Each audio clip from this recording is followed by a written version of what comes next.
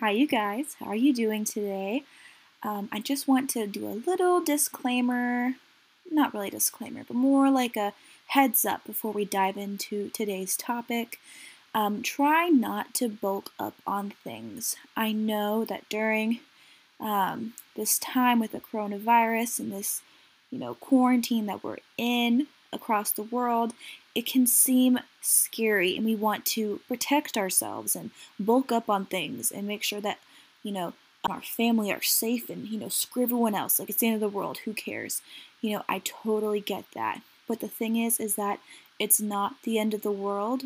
We will find a vaccine for this virus and the world won't end. So when you bulk up on things like toilet paper, these non, these one-use items, that means that we have to create and make more of these non-reusable products.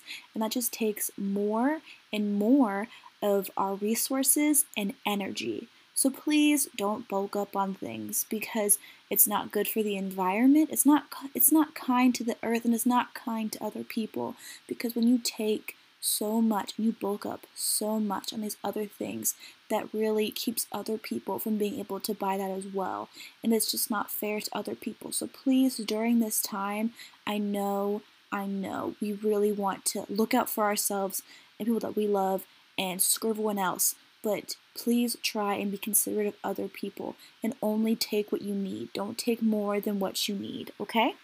Now, let's get on into it.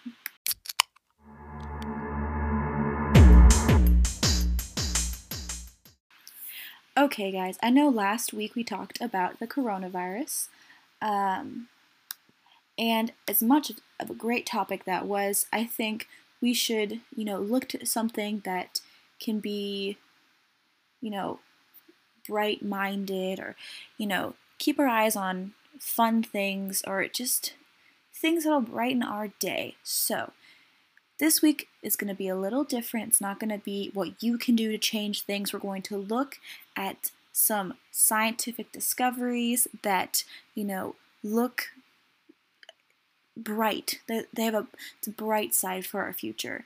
So it's not all, dark and dim during these hard times. So I'll put a link to this article in the description. It is a CNN article that my dad actually sent to me because he knows how passionate I am about plastic. He emailed it to me. It was kind of funny. But the title is "These Plastic Chomping Caterpillars Can Help Fight Pollution." And I'll give my ideas, my notes at the end. There's a picture of what the caterpillars look like. But basically, these caterpillars chomp through plastic, even polyethylene, which is not typically biodegradable, which is really interesting because it's not biodegradable. So how are these caterpillars eating it? So basically, these caterpillars are able to eat these things, these plastics, because of their gut bacteria. And it was kind of interesting because when they took the caterpillar's gut bacteria and had the gut bacteria try to digest the plastic all by itself, it digested it, but not as fast. It wasn't as effective.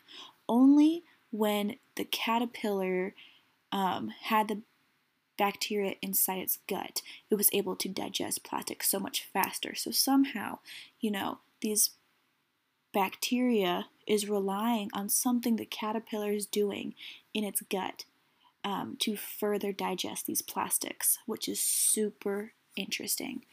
But anyways, so these caterpillars, they are kind of annoying where they're native to.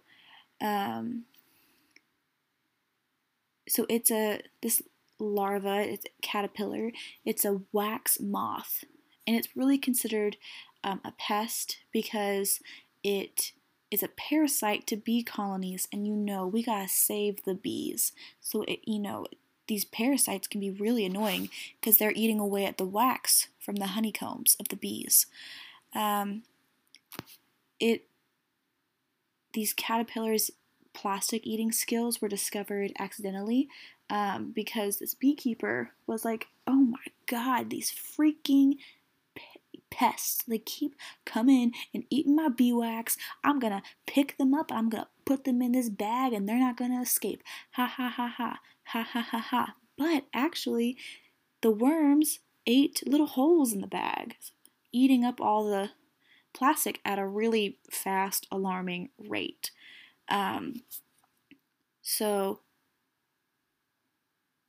it was really interesting, because these scientists found that the wax worms broke down polyethylene plastics faster than other methods.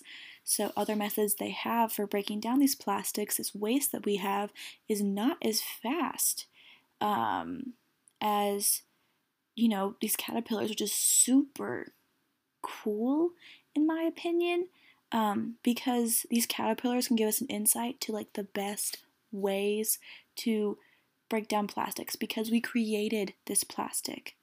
We created these polyethylenes and we didn't figure out a way to get rid of it. And here, out in nature, we found a way that the earth has figured out how to get rid of these plastics, and we can learn from that and learn the true ways to get rid of this plastic scientifically. And I think that's so amazing. And I think we really need to rely on the knowledge that we can get from these caterpillars. I'm not saying we need to rely on these caterpillars to eat up all the plastics in the entire world, because that's not going to happen. How many caterpillars are there? There's far more plastic water bottles than there are these, plastic eating caterpillars. Also, like I said earlier, natively these caterpillars are seen as parasites. They're pests. People want to kill them because they're eating up, the bee colonies' honeycombs. So if we're relying on these caterpillars to eat the world's plastics, we're going to be fighting against this culture where they're trying to kill off these caterpillars because they're eating all the honeycombs and bees. They won't see them as resourceful. So we need to look at these caterpillars, study them, learn how the bacteria in their gut and interacting with the gut itself, creates a way for the caterpillars to digest plastic so fast. We need to learn from that, to learn how to get rid of all this plastic, because otherwise we are literally creating our own grave. And I know, we should drink, people need to drink water. People don't drink enough water as it is anyways, and sometimes buying a plastic water bottle is just more convenient. But if you have a reusable water bottle, you don't have to keep buying plastic water bottles. And I know that there's this stigma that, I don't know if it would be a stigma, but this general idea that tap water is not as good as, bottled water, filtered water. And I agree. I think there's a taste difference, especially in Florida. But the thing is that, because I'm up in the mountains of the southeast, so like my water's real good. But the thing is that the tap water and the bottled water is not very different. When I would go to Florida and I would have to drink, bottled water, it was not very good. It had a very different taste than the water I'm used to. But then when I tried when I tried the tap, it also did not taste very good. So the tap and the bottled water is the same. It's all H2O, obviously, but they all have the same additives. They all have the same taste. We just think in our heads that one tastes better than the other. And if you really think tap water, ew, disgusting, get a Brita filter. Filter that water and use a reusable water bottle, because we can't solely rely on these caterpillars to eat all the plastic in the world. There's not enough caterpillars, and we are making too much plastic daily. We are making too much plastic. We are creating too many plastic water bottles. I know coronavirus is a pandemic. We can see it right now. We can see the virus's effect on people right now, up in our face, day to day. That's why we're in a quarantine. But the thing is that this plastic is a different type of pandemic that we're not recognizing. And I think the coronavirus is going to bring about light to that. Like I said last time, the virus has somehow helped the planet because people aren't going around and, polluting as much. And either this can be a way to show that, yes, the coronavirus is a pandemic, people are dying, but also plastic waste, non-reusable products is also a pandemic. It's also something that's going to kill us. And if people don't, sit down and realize that, we're all going to die from it. We're all going to bury ourselves in plastic. But anyways, back to the article.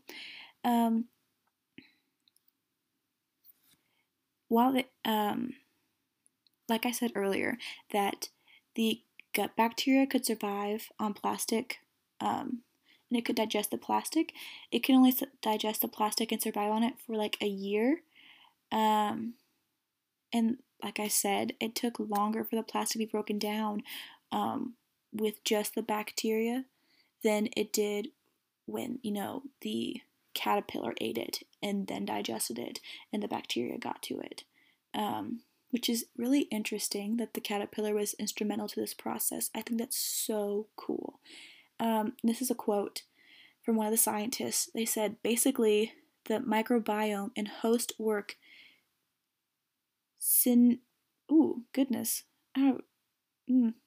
How to read? That's a good question. They work together with one another for effective plastic metabolism. Wow. I really don't think that's how you say it. My bad, you guys. Rather than a single species of bacteria, it is most likely several species working together to facilitate this process.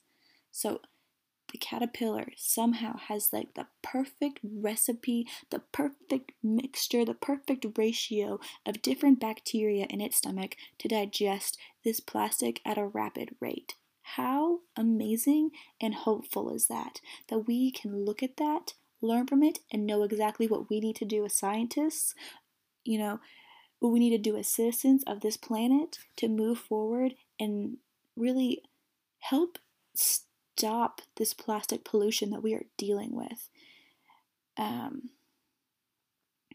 some final thoughts they said is that while there is some good progress in figuring out some of the key components, there is still a few more puzzles to solve before this can be effectively used to solve our plastic problem. So it's probably best to keep reducing plastic waste while this all gets figured out. And I totally agree with that. Even though there is hope coming from these caterpillars, we still need to think, that we need to stop using plastic as much. Because if we think, oh, these caterpillars, we don't need to continue to reduce our plastic waste, then we're going to use more and more and more plastic than we would anyways. So, that's our little segment for today. I hope you guys have a great rest of your week, and I'll see you guys next Sunday.